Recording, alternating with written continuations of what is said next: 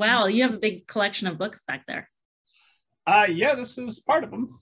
There's Yeah. two more shelves over there, and then a couple in my wife's office, and a couple in the bedroom, and one in my son's room. I realized that we had Quiet Loud back there, and I was so excited. I ran back to get it, and it's in pieces. We've Is had it it? for a Yeah. while.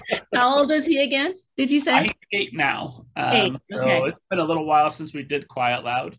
We Uh-huh. had one. We had Big, is it Big Big, little, big little. Big Little, and Toot. Uh-huh. So we had a nice collection because they sent me your middle grade books. I'm like, oh, middle grade author, wonderful. I'd be happy to chat with her. And these look charming. Wait a minute, I know that name. I was sure Yeah. enough. Oh my gosh, already in my house. Yeah, that's great. Yeah, I'm definitely was a board book author for a long time before I dove into the middle grade books. But yeah, the first 3 were Quiet Loud, Big Little, and Yummy Yucky, which all came out in 2003. So it's been almost 20 years. Wow. Yeah. And I had a little baby then who was 1. So now he's almost 22. Well, baby went on for several books. Right? I saw there were some Baby's still going. Yeah. 20 of just last year, right? Yeah. He's Okay. still making them. Yeah.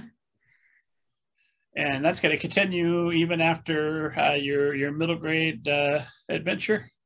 I think so. Yeah. Baby has a new friend that I'm calling Baby Bo. And that first book is coming out in June. It's called Splash. And they're playing at the beach. And it's kind of a summer book. And then there's one called Swoosh that's going to be a winter book. And then 2 more, a spring themed book and a fall themed book with Baby and the friend playing in all the different environments. Yeah. So I'm just keep going. Well, this is the kind of quality stuff that I think esteemed reader or esteemed audience wants to hear about. When will those books be available? And we'll call this the start of the show. The Splash will be available in June, I think June 10th or something. Yeah, it's available for pre-sale right now on Amazon, but yeah, that'll be available in June. And then the winter one will be a whole year later, and the other 2 will follow maybe year after those ones. I think so. Ever foresee a time when you're not doing picture books? Um, I don't foresee that time. Yeah, I hope not. I hope I can keep doing them for a long time. Yeah, it's great.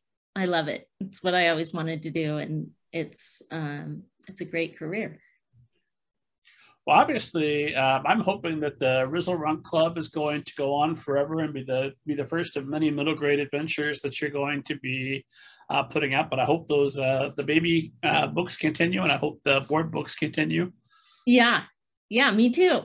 Me too. I'd love to keep writing the Rizzle Runk Club. It's based on myself and my best friend. We became friends in 4th grade, which I explain in the first book, and some of it's based on reality and some of it's totally made up, but it's kind of like the whole picture, the whole world is in my head from when I was in 4th grade and what I remember from that time about different stories. And then also when I was writing the first book, my kids were around that age. So I also got to see the world through their eyes and pay attention to what was happening with them at school and with their friends and everything, and use that as well to write authentically toward them. I had heard, correct me if this is apocryphal, but I'd heard that the school was directly across the street from you at one point, so all the kids were coming over to see your son, and that is very true. Yeah. It wasn't across the street, but it was down the street, so a lot of kids were over at my house all the time. Yeah, and they would just come in and they'd be playing, or we even did, like in the first book, they make some bracelets out of candy wrappers, so I just made that up, but then when the kids were over, I had them take a bunch of candy wrappers and make bracelets to see if they worked and everything. And there was also an episode with some frogs' eggs in the first book where I ordered some of these little beads that expand in water and practiced the whole thing. Not it. It actually has to do with clogging the toilet. I didn't actually dump them down the toilet, but but I practiced the whole thing to make sure it was plausible that it could actually happen. So it was pretty fun with the kids around, kind of doing some research. So you could kind of keep an eye on them and maybe do some quick sketches for. Yeah. I took pictures of the events, so I have pictures of them, and sketches and stuff of the final products that they made. And also, one of my daughter's friends drew a bad drawing, purposefully bad drawing of a horse in the first book, also. But then this book, when I was writing, they were in high school, so different time in the household, but I'd been able to relive that age not too long in the past. So when did you start? The first book is Best Buds Under Frogs, available now, correct? Yeah. Mm-hmm. How long ago did you have the idea for this? When did you start working? Well, initially, okay, so I decided I wanted to do that a long time ago, like when I first was starting to write, that I would like to tell those stories because I remember fourth grade really well because we moved to a new school. We moved to a new house and I went to a new school. So that year, for whatever reason, is very vivid in my head because it was a change, I think. And then I met my best friend, who's still my best friend. So it was a very fun year. And we told some lies to each other that year that we both fessed up to much later in life. In the book, they had to resolve it by the end of the book. In real life, it took a lot longer. But so I'd had this in my mind, and the first book, or the first thing that I wrote down, was more like a collection of stories of all the different things that I had in my mind, different stories from that time. But then it was either going to go in the direction of being a novel or being a collection of stories. And I kind of hadn't really done either yet. So I decided to write it as a novel. And of course, coming from writing, boogers are yucky, burgers are yummy, boogers are yucky. It took me actually quite a while to really get a good story going. And I ended up taking part of the story and rearranging everything. So the story that I'd initially had in my head for the first book became the second book. So they had longer to establish their relationship. And then there was another friend that is also still one of my best friends, who was in the first book, who was our trouble-causing friend when we were that age. And so that's Jill in the first book. And she just moved here to Haley, Idaho, to enjoy the mountains, but also to be right next to me. So it's pretty fun. And to cause you trouble again. Still friends. She's forgiven me for writing the book. When you've got friends from the fourth grade like that who are still in your life and you're writing about them, are they eagerly awaiting these manuscripts and then trying to keep you honest? Like, that's how you remember that? No. Let us tell you how it really happened.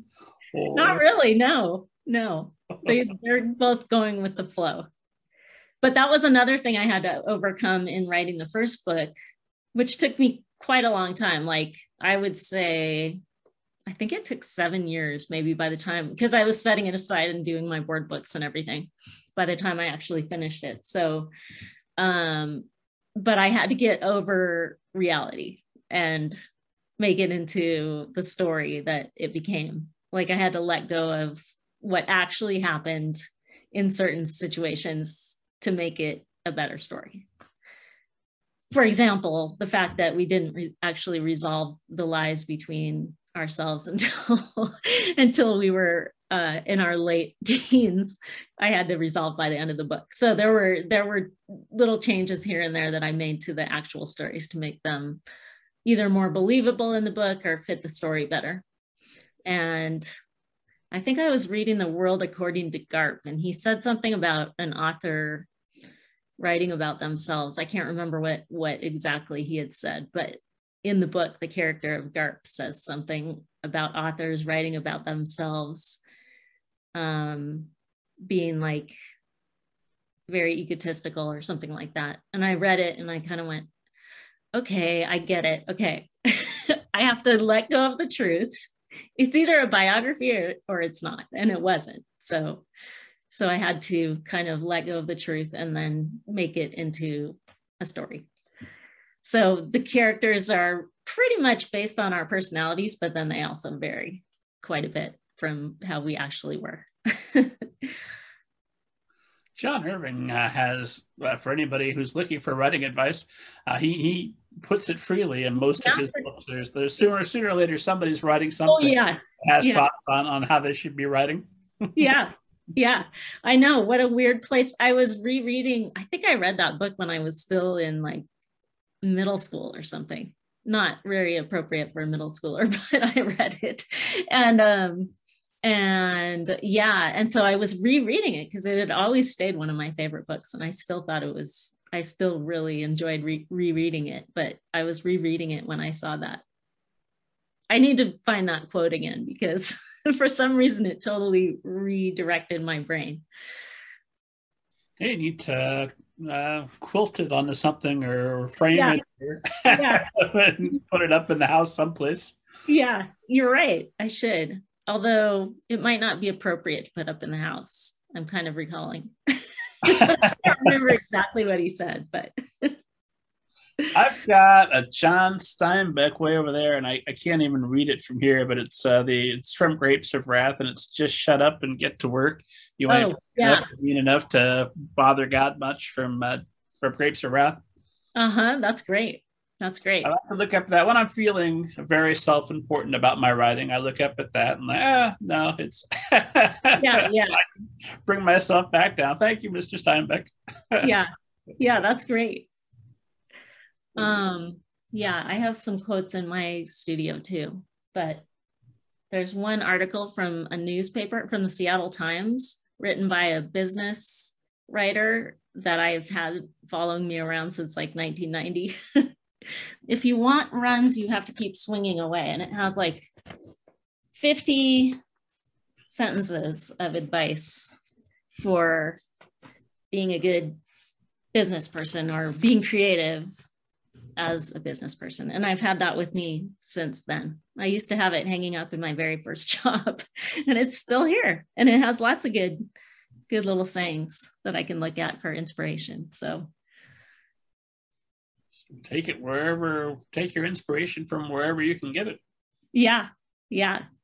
And then another thing, there's one is a Bob sticker from when I was contracting at Microsoft. And you probably don't remember this software, but it was kind of like an operating system which had the form of a living room, like kind of a pre-metaverse kind of space that ran on top of Windows. And so I made a bunch of the characters for that, as well as some characters for Windows XP and Windows 95 and Windows 98, I think. And the characters really, they wouldn't always function quite right. And they would drive people insane. Like, have you ever seen the little paperclip character? Yes, Clippy. Yeah, Clippy. I didn't make Clippy, but the guy I was sharing an office with made Clippy. And I made some of the other characters. Yeah. I was starstruck when I saw you had designed Rover, because I remember Rover. Yes, exactly. I designed Rover. Yeah. Actually, I didn't design Rover. Rover was designed by a different artist for Bob. But then I took Rover and animated it and made it 3D. And so I changed it, but I didn't do the initial design of Rover.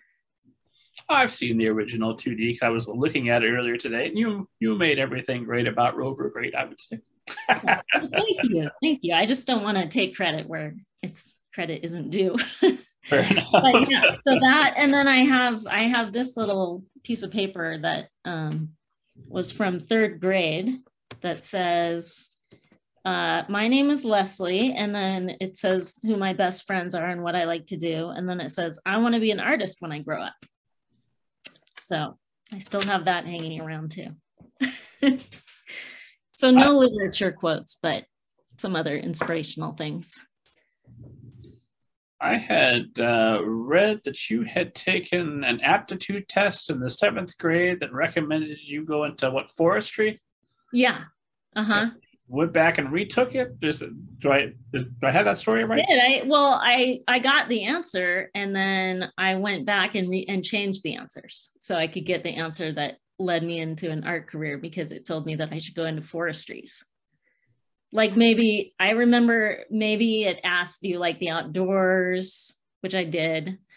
And maybe it asked, do you like to be solitary or something like that? Like in your job, do you like to be social or solitary? And I said I like to be solitary. And so it came up with forestries, which would have been great. But I've always had this creative bug that needs to be expressed somehow or another. I love this idea that maybe you're living this wonderful, just this dream artist life. Your books are widely available. Rover is still out there on the internet, and there's a part of you that says, "I always wanted to be in forestry. Why didn't I go out to the forest?" Yeah. Well, I live in the mountains, so I get to spend a lot of time outside, so that's fun. But my sister's the scientist. I wondered. I saw that your activities are mountain. Your hobbies are mountain biking, Yeah. and skiing, and things I would think that would put your hands, if not your whole self, at some sort of risk. That's Take true. precautions as an artist, or it's just No, just hoping for the best. I don't know how much mountain biking you're doing. I'm in my mind, I'm imagining a Mountain Dew commercial, but maybe it's a little bit more Oh tame. yeah, no, not that. No, not that extreme. That's for sure. But you can get hurt if you're going fast downhill on dirt. I know you can get hurt skiing. but well, yeah, but I have been skiing my whole life, so it can happen. That's for sure. But generally, I pretty much stay on my feet. But if you've been doing it your whole life, you've got a confidence that I here in Indiana, where everything's mostly flat, would not have on the ski slope. It's true. It's true. Yeah. I've also taught skiing. So I know I taught mostly kids, but then I've taught a few adults as well. And the center of gravity for a kid versus an adult is just so different.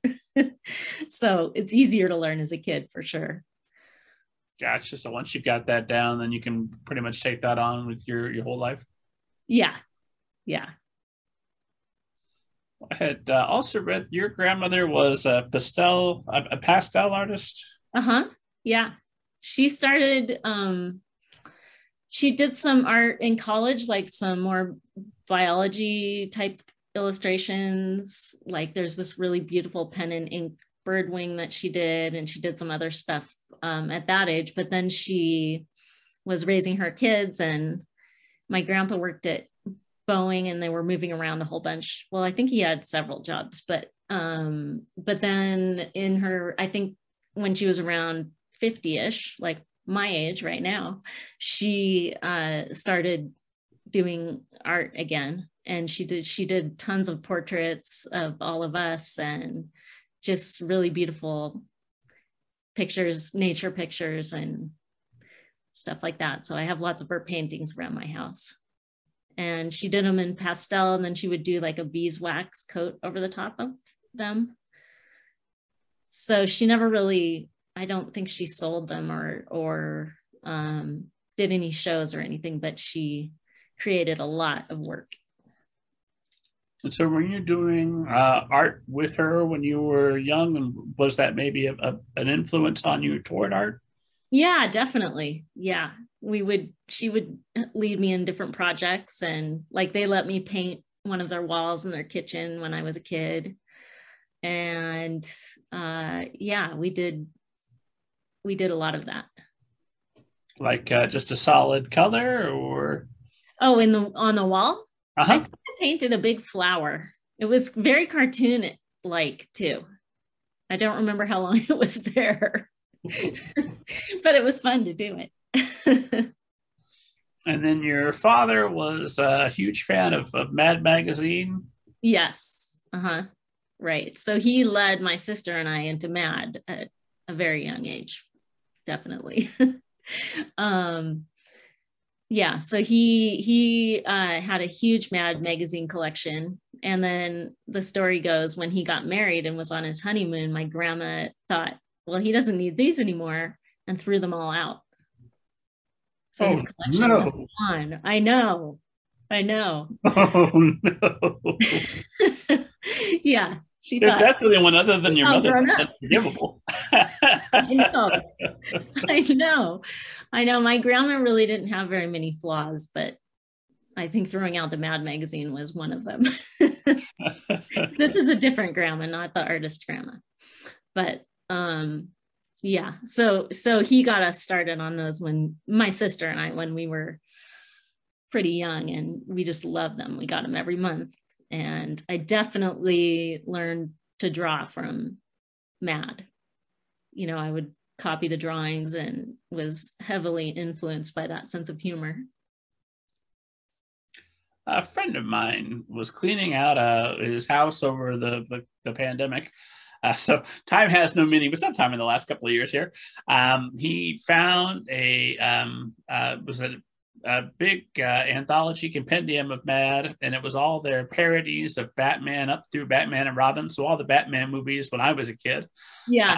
Sent it to me. It was just so thrilling, and the jokes were referencing things like I don't know, like Monica Lewinsky and the lady that spilled McDonald's coffee on herself. Yeah. Yeah.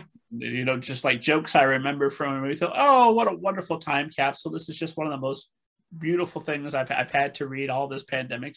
Thank you, friend.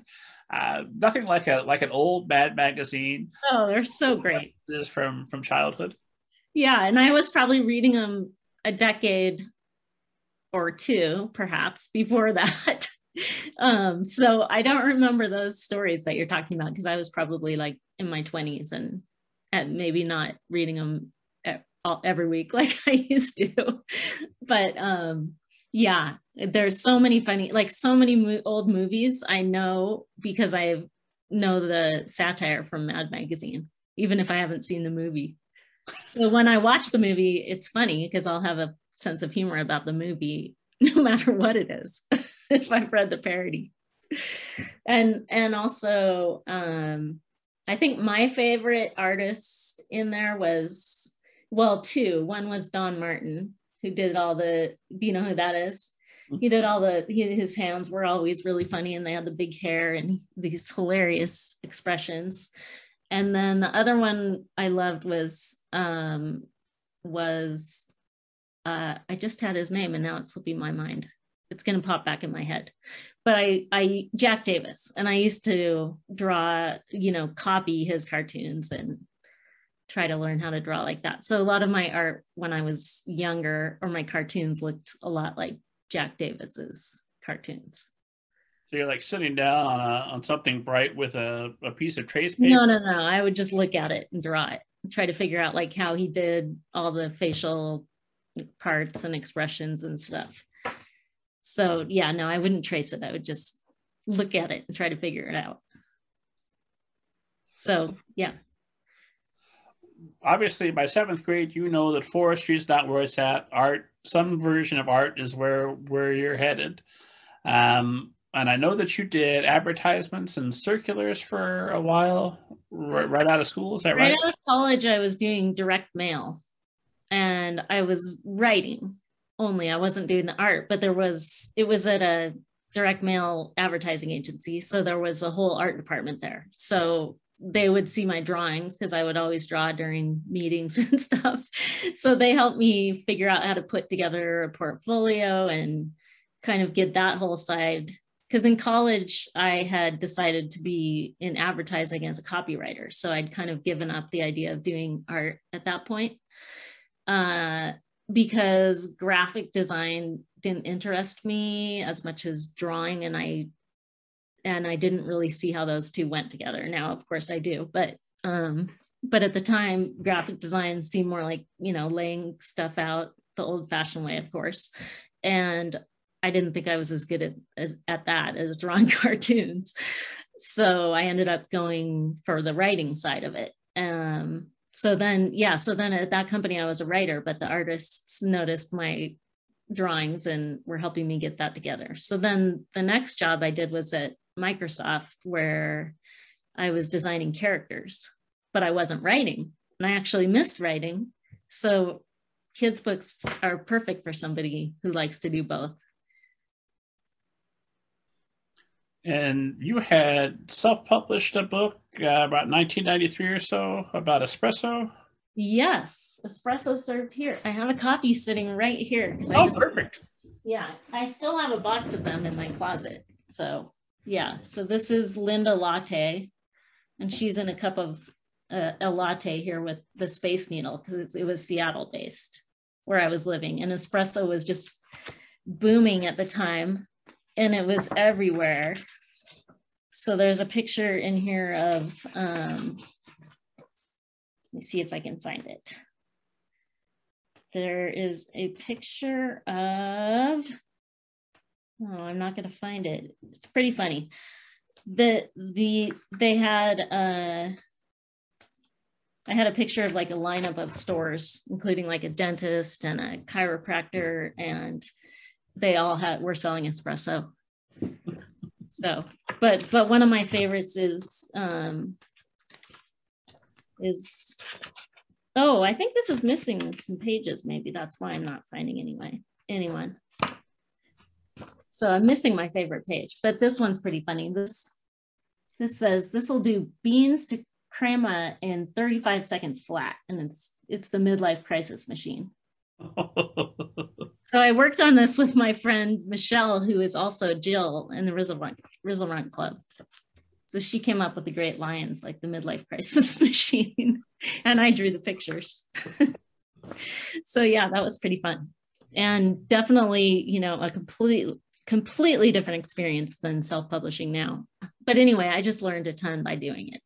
So people often ask me now if they should do it, and I just tell them, even though it's easier now, you're still going to be a publisher. You're still paying for everything. You're advertising it. You're doing every step of the work that the publisher does. And I decided after I've self-published that book that I wasn't going to do that again. And so it took me another 10 years, I guess, before my next book came out, because I knew I wanted to have a publisher. So well, the publisher part wasn't fun, but the creating the book, did you realize, oh yes, this is everything I've ever wanted to do right here? Well, it was kind of a long process because I took a children's book class, and then I met a bunch of people who were doing children's books because of my friend at Microsoft, Kevin Atterbury. He's a published author and illustrator. But he wasn't at the time. He was aiming toward that. So he knew all these people and he'd taken classes. So he led me down that path. And that's when I decided what I wanted to do.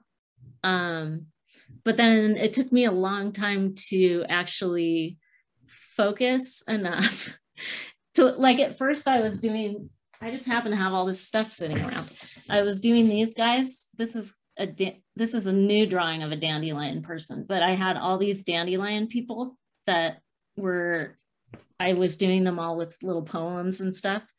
But it was at the end of my children's book class, they said that I had a lot of potential, but I needed focus, which is kind of the story of my life. But yeah, so what finally focused me was having a child and reading.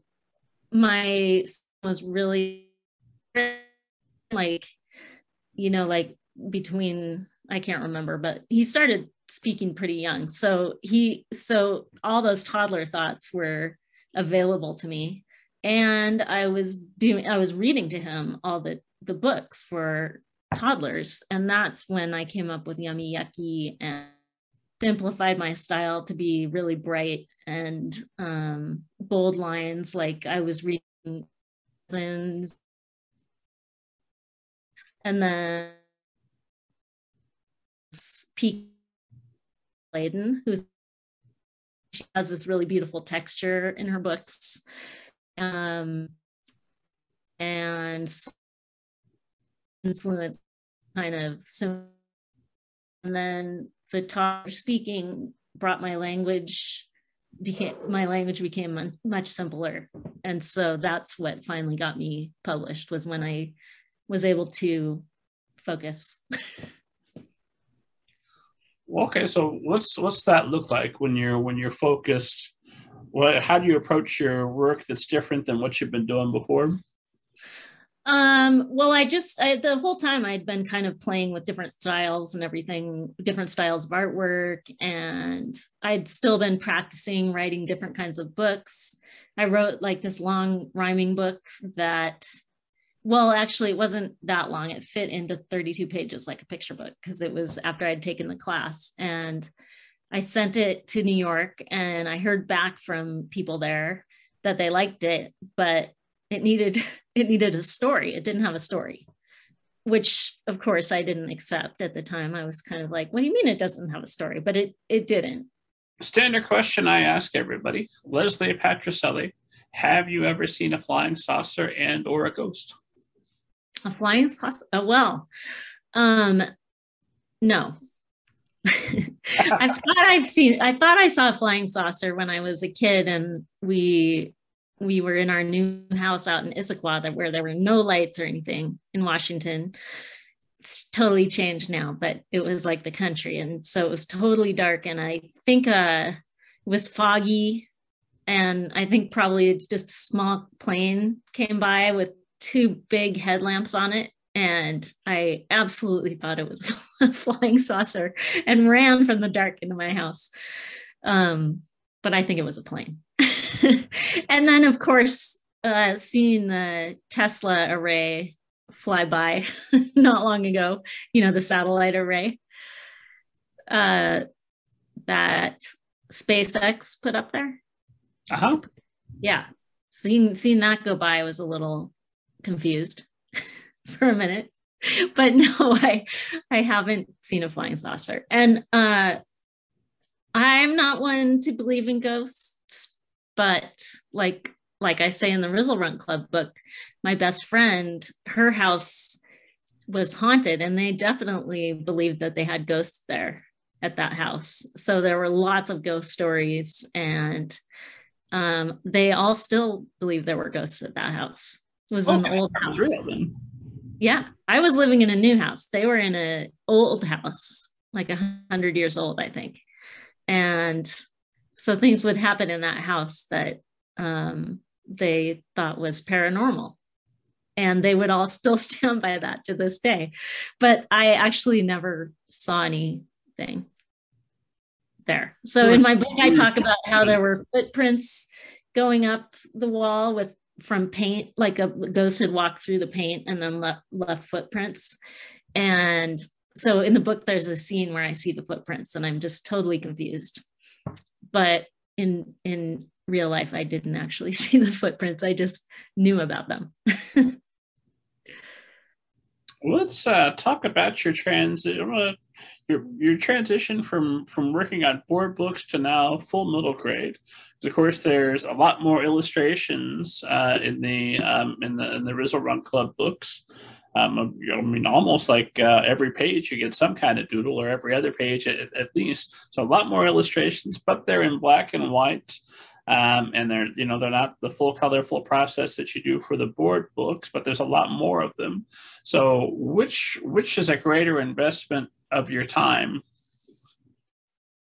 Well, they both take a lot of time, but the paintings actually, I think I made that process of making extremely simple paintings about as difficult as I possibly could, because there's quite a few layers of paint, and it just takes quite a few hours to do a painting. So usually I'm cramming that in over several months and just working nonstop.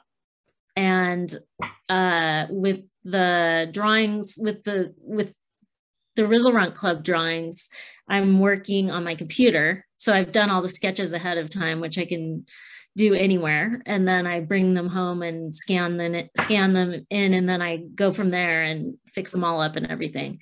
So it's just a different kind of work. And it's not as, it maybe it is as time consuming, but not all at once, because paint's dry and you just kind of have to keep on going. So I ran a marathon once, and I always feel like I'm doing that when I'm doing the paintings. Like I'll look up and I'll be thinking, oh, I'm only half done. That means there are, each book has 26 pages in the cover and the back. So that's basically 28 paintings, except some are full spreads. So, and usually I do 2 books at once. So that's a lot of painting. So it's just a different process. So when you've got an idea for a picture book, do you go to your agent, your editor with some kind of pitch? Or how is a picture book born these days? Well, usually in my sketchbook. And they're the board books are born, either I write them out or I draw them. It just depends on what's going on in my head. And then eventually what I'll do is lay them out in frames and, get the whole layout of the book. Each spread, kind of a miniature version that's just on 8.5 by 11 paper. And then I'll send that for the board books. And then for the Rizzlerunt Club books, I sent my first draft of the whole first book. And then the second book we just worked on later. So that was a different process of having them decide to publish the book, because they decided to do 2 at the beginning. So yeah, so totally different process for those as well. Like the Rizzlerunt Club book I just wrote, I didn't have any drawings yet.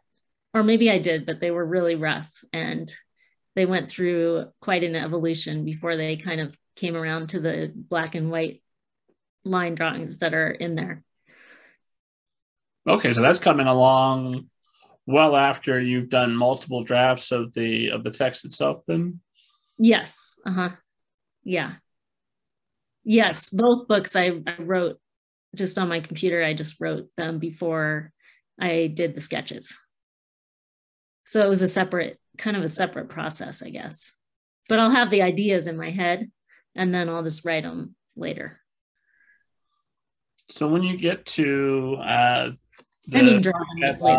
available now, Steamed Audience, when you get to book 2, and you know what the book's going to look like, you know what the characters are going to look like within reason, does that allow you to be drawing while you're writing, or is it still 2 separate processes when you're doing the sequel? It's still 2 separate processes, but I'm thinking of the drawings in my head.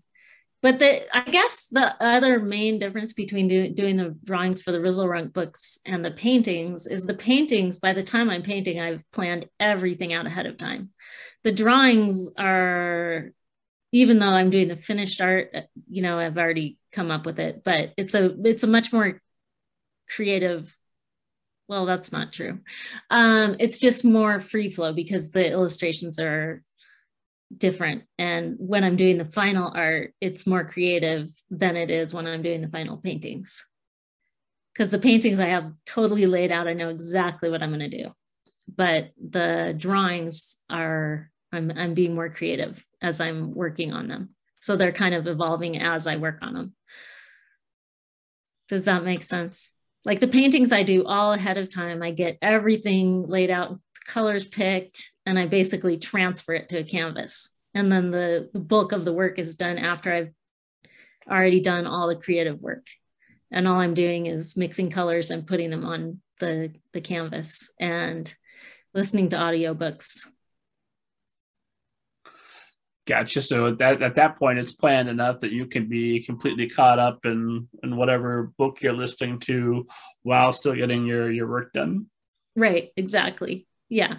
But the Rizzlerunt ones, I can't do that at the same time because I'm working on my computer and I'm thinking more about the drawings as I'm drawing them. They're kind of evolving as I'm drawing them and doing the final art and everything. So it's too distracting then to listen to a book. Well, I know anybody that's watching or listening to us can go to your website right now, and there's a video of you doing a Rizzle Ronk illustration with just what, like a Sharpie marker Yeah. on I assume a pretty nice piece of drawing paper. It was just a piece of paper, pretty much. It wasn't a super nice piece of drawing paper.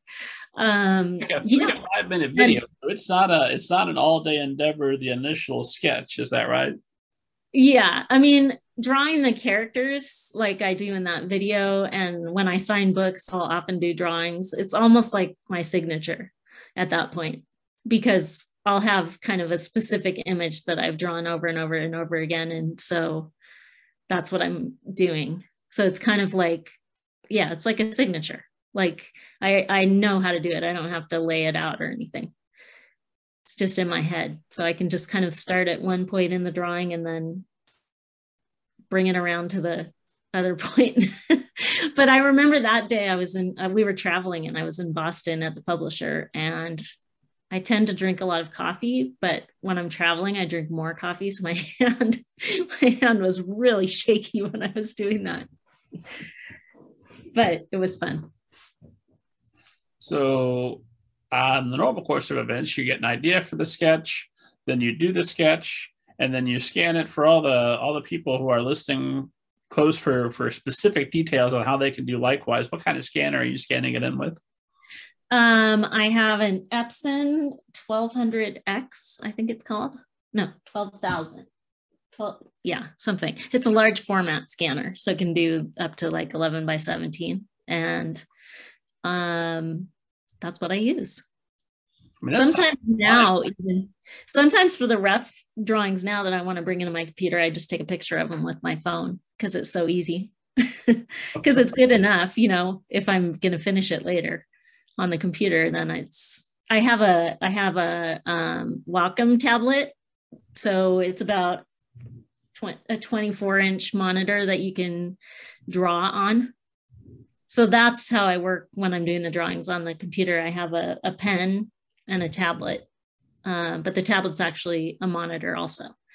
So I'll bring it in there and then I can just draw right on top of it.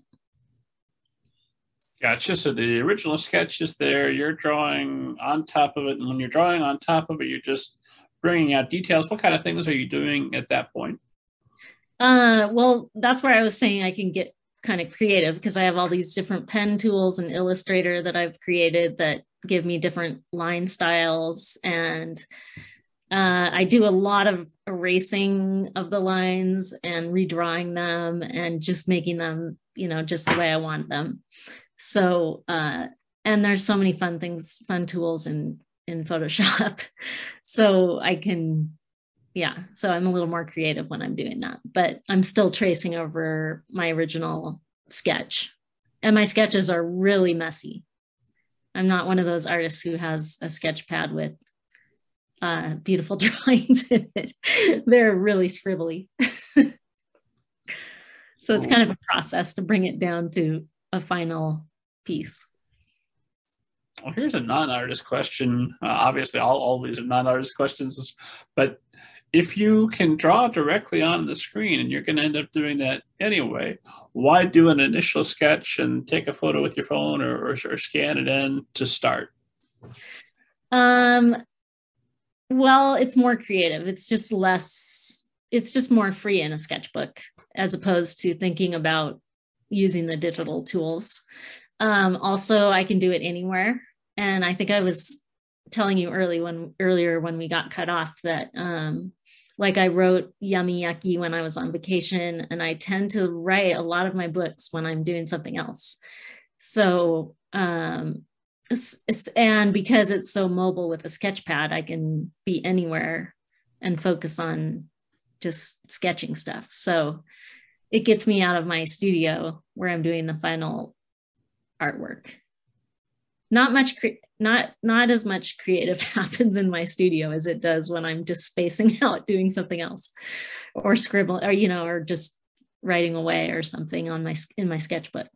So you pretty much take your sketchbook everywhere you ever go? No, I have my notes app on my phone, so I do a lot of recording of thoughts in there now and some writing. But my sketchbook comes, it's not always with me. I always bring it on vacation or if I'm going on a road trip or something and I know I'm going to have time to sit down and think of things. But I don't just sit down and start sketching every day or anything. I think Oh, you were asking me about my schedule too, and it's very random. I wish I had a schedule, but I don't.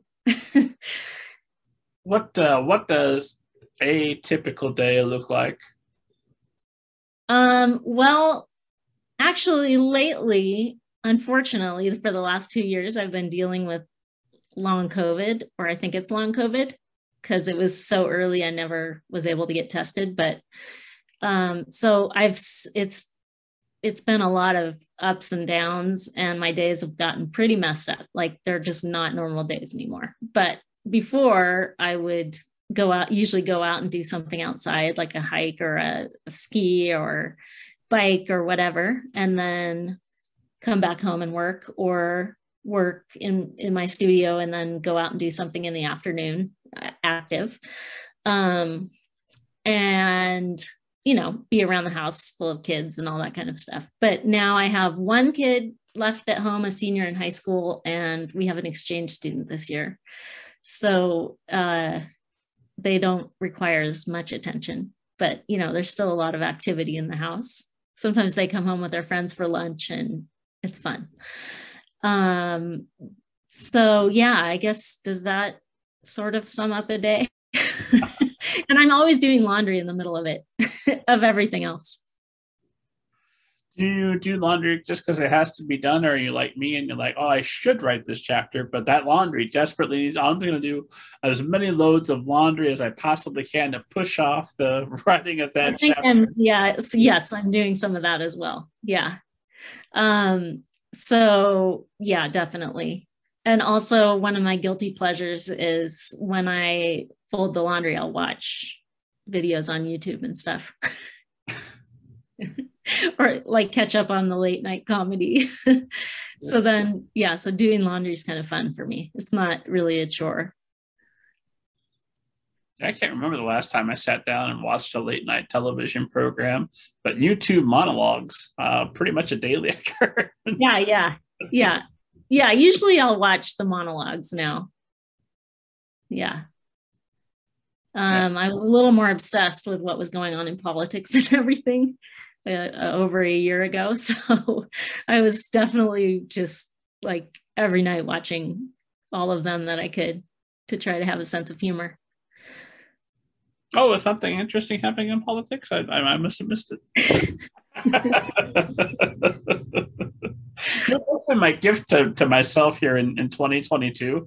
I still enjoy the monologues, but I have a rule that other than Seth Meyers, because I love my closer look, other than the monologues, if my rule is that the show consists, the budget is a person at a desk talking about politics or anything else, that's a skip. I can't have that in my life. It doesn't matter um, which political show it is. If the budget is the desk, then they're gonna say the most exciting, most aggravating, most get me worked up thing that they possibly can, because that's what they have to offer. There's no CGI Cylons on the show. There's nothing. There's not going to be a gunfight or a car chase later. It's just going to be somebody saying, well, what if this indicates this or this indicates this? And I've sat through enough conspiracy theory videos because I'm a flying saucer aficionado that I recognize that, okay, we're having fun and we're spinning out, but I'm not being informed right now. This is not news. This is this is Yeah, journalism. So any of yeah. that gets cut out. Well, I definitely take the comedy news with a grain of salt, but it makes me laugh, and just laughing, is more fun than watching the other news. So I read the more serious news, and then I just only watch comedy news. Yeah. So have you seen a flying saucer, and have you seen a ghost? I'm curious. Um, Well, the esteemed audience will forgive me because I'm here every week, and they will have heard. I have not seen a flying saucer that I know of. A couple of suspicious lights in the sky that could be yes, could be no, but automatically, if I saw it, I'd be suspicious because I know how much I want to see it. So it's got to be very specifically. Could not have another explanation for me to believe I'd actually seen one. My grandmother did see one. And I believed her, and I have believed her ever since I was a little boy. Plus, there's just plain there's enough smoke that if there's not some fire, I'd be tremendously disappointed. And the other nice thing about people trying to disprove an unknown is you can't do it. You can't definitively prove to me that there are no flying saucers. And if it should eventually, if somebody finds the way that they can prove that, well, that's fine. I had fun. It was a nice, believing that was an option. But I think with the Pentagon coming right out and saying now that they are studying recovered flying saucer craft, I don't know why this is still a debate. I wish the stigma would go away so we could get people smarter than the YouTube conspiracy theorists in there having serious conversations about these. And that's happening some, but not as fast as I would like. When the Blink 182 frontman, I can't think of his name at the moment, when that's who's out there talking flying saucers, we could do better. What's Dr. Fauci doing when he moves on from the pandemic? Let's get him on this flying saucer program. Let's hear his thoughts. Yeah, well, I mean, who knows? I definitely believe there's alien life out there, and I like to think about that and what it might look like and everything. But whether they've been here, who knows? It's entirely possible that this will be the only way in which I might compare myself to Arthur Conan Doyle. But it's entirely possible that this is just a modern version of his fairy photos that he was obsessed with. And so we can all say, well, that was a relatively intelligent fellow. Shame about the fairy photos. And maybe someday that'll be a note for me. Relatively intelligent fellow. Shame about his love of flying saucers. But I don't think so. I think there's enough presidents have come right out and said, yes, I've seen one, or yes, we have information about that. There's something. I don't know what it is. Just be that it's a CIA program to experiment with, I don't know, with mass media, or I don't know. I'm not smart enough to guess what the purpose might be. But there is a wonderful documentary that everybody should see that I can't think of about Richard Doty, and it's about CIA operatives actively trying to feed UFO information to popular ufologists. Like Molten How. The documentary is on the tip of my tongue, and I can't think of what it is. But it's just do a search, esteemed audience, for Richard Doty, and that will make you extremely uneasy going forward just about what programs the government might be up to, because we can prove that stuff. We know that they're doing thought experiments. Flying saucers, maybe yes, maybe no. The CIA definitely doing thought experiments. I'm writing that down so I don't forget. My friend who is Darby in the book, Diane, she was really obsessed with Oumuamua. You know, the big Oumuamua, the big like elongated asteroid that came in to our orbit and then left. She was graphing the orbit and everything of Oumuamua, and then there was like some satellite moon or something that she just was wondering what, it didn't really make sense to her how it could have come in and done what it did. So she thought it was under some type of intelligent control, possibly. Yeah. Sounds good to me. The name of the documentary, I looked it up because it was going to bother me if I didn't, is Mirage Men. So, esteemed audience, if you're listening and you're curious, Mirage Men is well worth your time. And it's on Netflix as of this recording. Hopefully, when you're listening to us, it will still be there. If not, do a search on one of the streaming services. You'll be able to find it. Okay. I'm going to look that up. As far as like flying saucer documentaries, those are a dime a dozen. plenty of those out there. Or just go to YouTube. Just do a YouTube search for UFO videos and get ready. Grab yourself a bag of popcorn. You're going to be there for a while. There are so many videos of flying saucers on YouTube that they have to put them in batches for months of the year of when all these different flying saucer videos from around the world came in. And past a certain point, it's hard to believe all these people are trying to get attention and money because there's just so many of them. You're buried toward the bottom of the list. I did just remember something that happened here a few years ago. And I was just driving on the highway and I looked up, it was in the morning at some point, and it was just a blue sky. And I looked up and it looked like a huge asteroid breaking through. I mean, just like a giant ball of light in the sky, which I assumed was an asteroid. And then I went and looked all over the place to see if I could find anything about anybody else seeing it. And I never did. And I saw it. And it was what looked like a very large traveling light. I forgot about that. And I just assumed it was an asteroid. I didn't think about it being a UFO, but who knows? And then another. Grab the phone camera and get yourself. I didn't have my phone. I was driving, so I just saw it and I just couldn't believe it. I thought that had to have done some damage somewhere, and there was nothing about it. Odd. I know that you were a big Stephen King fan when you were younger. And so I wanted to make sure I asked, beyond the Patterson Puppies and the Midnight Monster Party, had you thought about writing something scary, either for children or for middle grade? Well, I included some ghost stories in the Rizzlerunk book, so I definitely have a tendency to think that way, but I never thought of writing horror books. That wasn't something, but I always really enjoyed reading them with my kids and scaring them. Probably maybe a little too much, but yeah, no, I never thought of actually trying to do that though. But I think Stephen King is a master. And I also love his book on writing. It's one of my favorite writing books. Have you read that? Oh yeah, many times. I've got the audiobook where he reads it to me.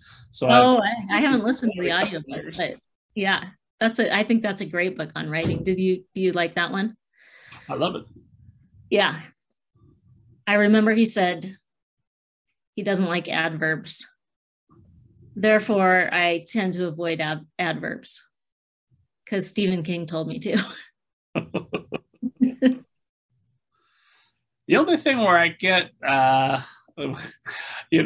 with that book, one of the bits of advice he gives is start your story. Don't worry about plotting ahead of time. Just go where it's going to go, and find.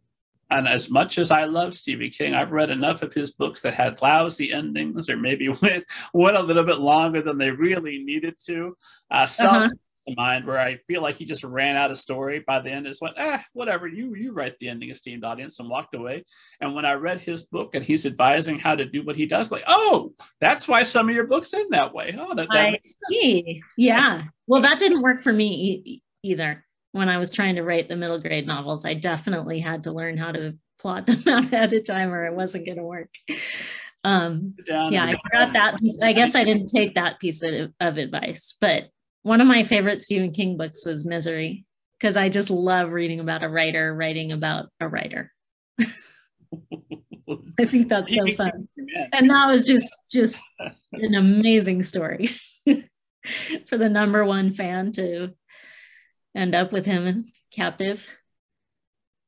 I just started his newest. I had to put it on hold to read a couple of books for the show. There's a Billy Summers, Billy somebody, and it's a hitman that goes undercover as a writer. Yes. Okay, I haven't read that yet. Anytime I read Stephen King and here's another writer character, I'll go, okay, but somewhere in here, we're going to get at least a chapter or two specifically about writing that probably could have been a blog post. So you cut that out and focus on the story. You don't sound as much of a fan as I am. Oh, no, I'm a huge fan. I'm so much of a fan that I've read almost everything he's written twice, except the newest. And some of it multiple times through, because when he's great, he's really great. And when he makes mistakes, it makes me feel better about my writing, because somebody that tremendous can make he's Tommyknockers. Not a great novel. I don't think I read that one. I didn't read that one. You're better off. Yeah, I will. Hearts in Atlantis, I reread that one every couple of years. I reread it every so often, and it's got some really glaring flaws. Don't care, love it anyway. But when I can spot those, like, oh, look at this, and it's just so obvious, because it's like listening to a great singer hit a wrong note, and like, oh, the equipment's there. This is an incredible artist, and that's where they made the mistake. And because I maybe catch that, or at least I think I can, that will help me inform my own writing and also calm me down a little bit when I make my mistakes. Well, yeah, well, Stephen King makes mistakes, so it's right. That guy's not perfect. There's no way I'm going to be perfect. So yeah. Well, he's prolific too, but I saw him in person once in Seattle, and he came out. It was a big audience, and he came out and he started his presentation by telling you the statistics about the likelihood of somebody being in your dark car in the parking lot when you get back to your car, of somebody being hiding in the back. And then he said, if they're not there though, and then he gave you the statistics of somebody being in your house when you got home. So that's how he started his presentation, which was just perfect. Just scary from the get-go. Yeah, pretty funny. That sounds like the kind of thing that gets a nice chuckle during the presentation, but then later, when you're heading to your car, you're heading home. Luckily, I've forgotten the statistics. But I think about it. You're right. I think about it. Nice little parting gift for the audience afterward. Yeah. There was I couldn't tell you which book it's in now, but there was a phrase he used that somebody has to win the lottery. But of course, it could be, you're about to die in some horrific way that you wouldn't have thought so, but somebody is going to. Right. So I think about that frequently. Yeah. Me too. Yeah, I do. And then I try not to think about that. Wait, it's a really nice way to avoid thinking about what I'm actually concerned with. Oh. There's always death. I may or may not be able to figure out a specific problem that I should be focused on. But if I can think of, what if an asteroid hits me? Well, that's going to trump any problem that I was thinking about. And so this is a wonderful distraction. I see. I like that. Yeah. It's also a good way for me to delay or procrastinate. This, for all we know, this might be the last night we ever have. So let's make the most of it. The asteroid might hit. Cheers. Cheers to that. So, well, now that we've got the two Rizzle Runk Club books, are there plans for a third, or where are we at in terms of when we'll know if there's going to be more, or there's going to be another middle grade story? Well, I hate to say it, but I think it depends on sales. So I definitely would love to do another one. I know my editor would love to do another one. So if it makes sense, we'll definitely be doing another one. Well, good news, you're on this show, so I would think the sales are almost guaranteed to follow. My understanding of how that works. Yeah. I mean, mostly writing books and publishing, as you know, is like fun and creative and everything, but then it always comes down to that in the end, doesn't it? Well, do you have like a list of genres you yearn to write in, types of stories you want to tell, or do you just kind of take them as they come to you? Yeah, I kind of take them as they come to me. I mean, I love these characters, and I could keep going on with the elementary school topic for a long time. I love graphic novels, and I definitely think about trying to do one, but I haven't ever put anything down that I think would be like, I even thought of doing the Rizzlerunk books that way, but it just didn't come naturally to me. It came more naturally to write. So as much as I'd love to do a graphic novel, I'm not sure if I will, but I love them. Other than that, yeah, I don't know. I mean, maybe I'll get grandkids one day and they'll inspire me. But I also have lots of stories stored away in sketchbooks, and I've thought of doing a poetry anthology also. I've been working on some poems, some silly poems that I think would be really fun. So like a Shel Silverstein type of for fun? Yeah, that kind of thing. Yeah. Yeah. I've been reading those, kind of researching, and they're so good. They're so good. They're such masters of that, the ones who do it.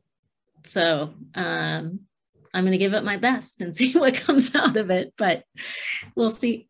Well, you mentioned the Dandelion people from way back when that had poetry involved as well. Yeah. Have you been writing poetry more or less your whole life, or when did you start writing poetry? Well, I don't know that. Yeah, well, in fifth grade, actually, I had this teacher, Mrs. Bachman, who loved poetry. And we actually skipped a lot of learning doing poetry that year, which my parents weren't too happy about, but I was totally happy with that, except that she did not like rhyming. Any rhyming was not a poem. So I remember how much I disliked that, because my favorite poems were all the ones from kids' books that rhymed, and I just loved those. So I think I've kind of stuck with that the whole time since then. I just think I love writing rhyming poems. That seems like a natural fit for you. Yeah, I think it could be. I think it is. Yeah. But do you have a schedule? I'm curious, because I just find sometimes it takes me so long to get something done, and I have to set my mind to it. I have a schedule that I aspire to. Yeah. A schedule that I keep, goodness no, but an aspire to schedule, absolutely. Yeah. As we record this, I was supposed to have finished the final revisions on one book and started the next.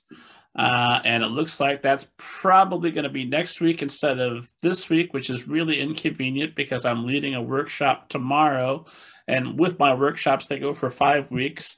And every day during the workshop, I report to the students, and the students report to me what they wrote the day before and what they read the day before. So it's really convenient if I have a new project to be drafting when I start this workshop. But because I'm a little bit off by a week, don't mind. I did a bit more of a rewrite than I had anticipated, which ultimately lends itself to hopefully a better book.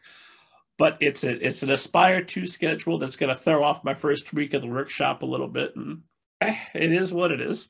And I think an imperfect something is better than a perfect nothing.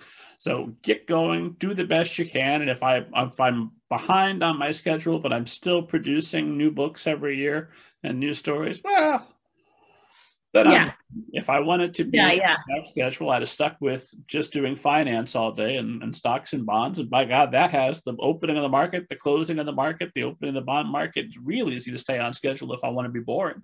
That's what you did before. Yes. Is that what you did before you were a full-time writer and podcast? Yeah, full-time writer, podcaster, a little jack of all trades these days. Teacher. Yeah. Yeah. Well, I don't know if you find this, but as a creative person, I don't like structure, but I get a lot more done. Like when I have a job that I have to go to, I'll definitely be productive. And then you can leave it behind and come home and everything. But I am not able to make my writing job quite like that. It's just kind of always there. So as much as I dislike structure, it's also helpful. But I'd prefer to live without it and be able to be creative all the time in my job. Well, there's only so much laundry and YouTube monologues that can happen during a day. So obviously there's stuff you have to do for the kids and things, but you I mean, what makes you feel good at the end of the day? Like today, obviously, you talked to me, and that was boom, met every goal as an author creator. Definitely, Today. yes. Tomorrow, Yeah. what does tomorrow look like when you go to bed? For tomorrow to have been successful, do you feel that you have to have been creative in some way? Is there some sort of milestone you want to have passed? Um, no. I'd say I operate more on deadlines. That's a good thing about having a publisher. And but yeah, no, I it's kind of free flow. So I think more important to me is like is getting outside and maybe doing something social. Like if I've done those things, I feel good about my day more than um, if I've gotten a bunch of work done. Although that feels good too. It's just the balance is good, I think. Yeah. So this is my social time. So this is great. Well, I know that obviously you've been steadily prolific. Your works available abound, and then I know you also do well. Pre-COVID, you did lots of traveling, lots of presenting, Yeah. lots of author work. So somewhere in there, I imagine if you sat for like a whole week and just watched Netflix or did something, and then maybe hung out with friends, how long could you get away with that before you started to feel the draw, that compelling force, whatever it is, that I have to create something? Well, that's a great question because um, when I was a lot younger and before I was published and just had that desire, that I didn't know where it would lead or how to get there, I was very focused on trying to, get to that place. Um, and then ever since I've been published, I'm much more deadline driven. So luckily I've been able to be consistently published all these years. Um, so I work, I always have a project that I'm working on. And then, like I said, a lot of the time that I think of my ideas, I'm doing something else entirely, like outside, like, going for a walk or skiing or riding on an airplane or whatever. But those are my most free. That's like the time when I can really focus on my thoughts and come up with new ideas more than sitting in my studio and working. So I think it's important to have that balance. But deadlines definitely help me get stuff done. Well, when you do have those ideas, do you write them down for later, or do you let them Mhm. fight it out in your mind until whatever one you remember the longest is obviously the one you're interested in? Yes, I mean, sometimes I just am forming the idea in my mind while I'm doing other stuff all day long and for a month. And I know, don't write it down, but I'm thinking about it and thinking about it. And then eventually I'll find the time to sit down and put it all down. So, yeah, I carry it around in my head a lot. So when you sit down to write it out, is that just a matter of taking dictation at that point? It's pretty well formed, or No, it's creative to write it down also, but I'll have a pretty decent idea of what I want to do. So, like, but like with the Rizzle clubs, it was club. Those books, it was different because the first book, as I said, took me so long to write. The second book I wrote in like 6 weeks, I think, because I had already figured out my format and done all that. Then I just sat down and had a total creative writing session. It didn't even take 6 weeks. It took like 10 days to write the whole first draft because I just sat there and just wrote the whole thing. And it was, that's how I did that one. And then we, of course, worked on it and my editor helped me make it better and everything. But it was a quick writing process and super focused. So it really just depends. so that 10 days, um, does that draft, is that part outline, part draft, or most of the interactions that are still there Well, now? I had an outline in my head. I probably had an outline on paper at that point. of how I wanted the story to flow and everything. So I'd already done some work, but then when I sat down to actually write it, then it only took 10 days. So it was a totally different process than writing the first book. So what does that 10 days look like? Is that you get up in the morning and start writing and you don't stop until the evening? Like, oh, I should have eaten lunch somewhere in there. Or Yeah. what was your day? I was pretty much sitting on the couch in the living room, ignoring everyone around me and everything going on. Yeah, for 10 days. I mean, I went to sleep, but yeah, I was pretty much just focused on it, getting that done. But board books are kind of like that too. Like sometimes I'll just write one and it's pretty much what it ends up being published. And other times it will be a struggle. You must find that sometimes too, right? Like sometimes it just comes out and it's just right. And then other times you're just in pain over the whole process, trying to get it right. Nope.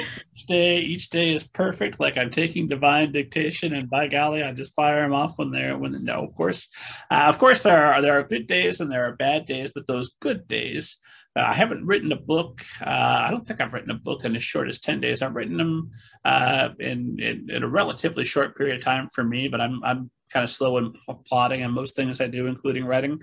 But that 10 days, you must just be on fire. That must just be kind of the sole focus of the universe. And that's got to be such an incredible experience. That do you find that you're chasing? Right. That is an incredible experience. I totally love when that happens. Just getting in that creative space. And yeah, that's an amazing experience. I probably didn't go outside or socialize, but it was an amazing experience anyway. The real friends will be there when you're done. Yeah. You're the same friends from fourth grade. I'm sure you're finding time to socialize. Yeah. An artist's path there is no path. I mean, like when I got out of college, I kind of went down a path briefly and then left that path and didn't know what I was doing for a long time. So you have to kind of find your own path. You know what I mean? Like if you go to med school, then at the end you'll be a doctor. But if you decide to do something creative like art or music, and you're not doing it with an organization or something, you don't know exactly how that's going to turn out.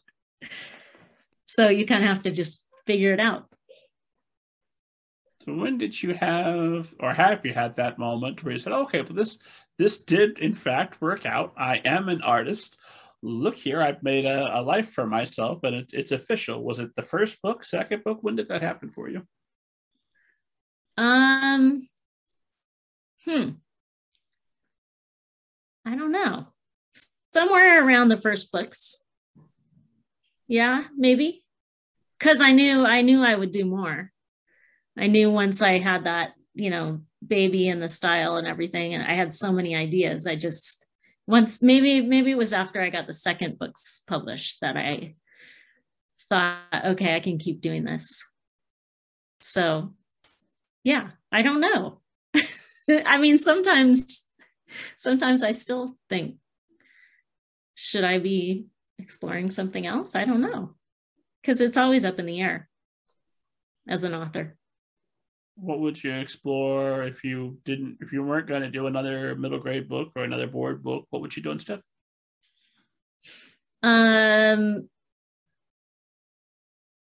Cartoons, maybe. Not anything. I wouldn't join a company or anything at this point, unless it was something really exciting and strange, like the company that my friend's creating.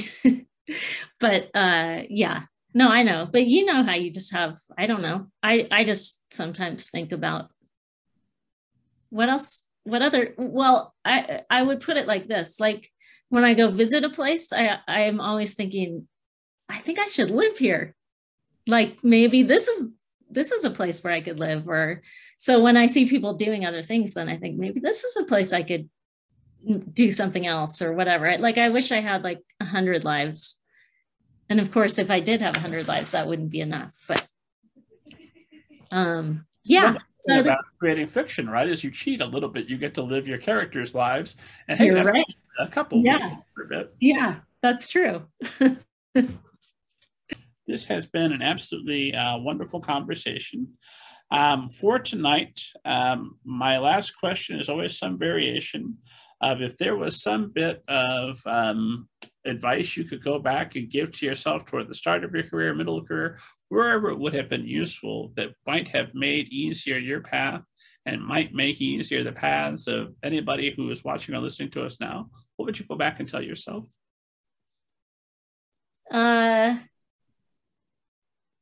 Well, one time one of my friends said to me, be careful what you wish for because it will probably happen.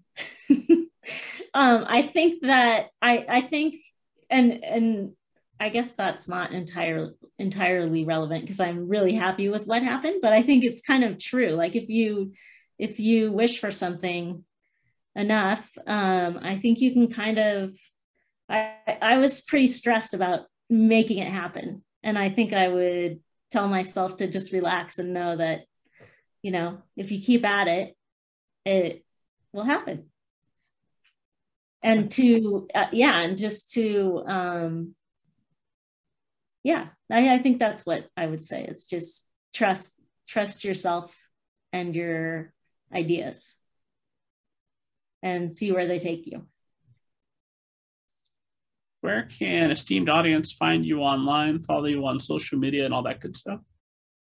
If you go to my website, which is lesliepatricelli.com, that's my website. And then there are also links to my social media.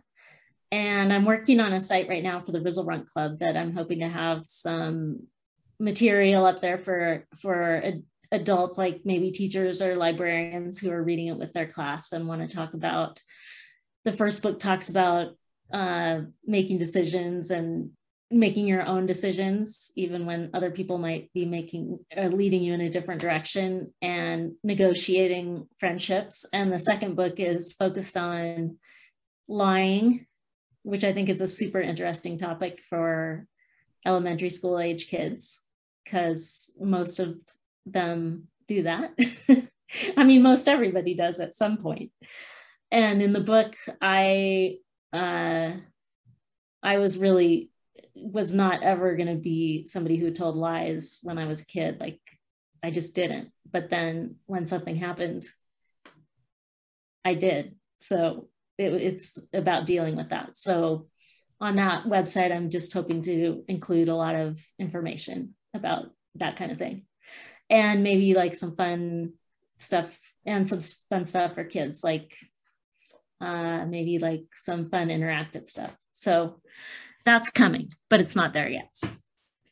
But you can follow me on Instagram and Facebook. I have an author account on Facebook and I have a Twitter account, but I don't use that as much. That one's at Yummy? At Yummy Yucky, yeah. Right.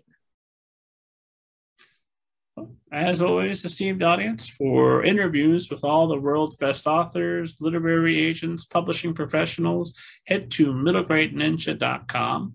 Download your free copy of Banneker Bones and the Giant Robot Bees. It will change your life. And God willing, I'm alive. I'll see you next week.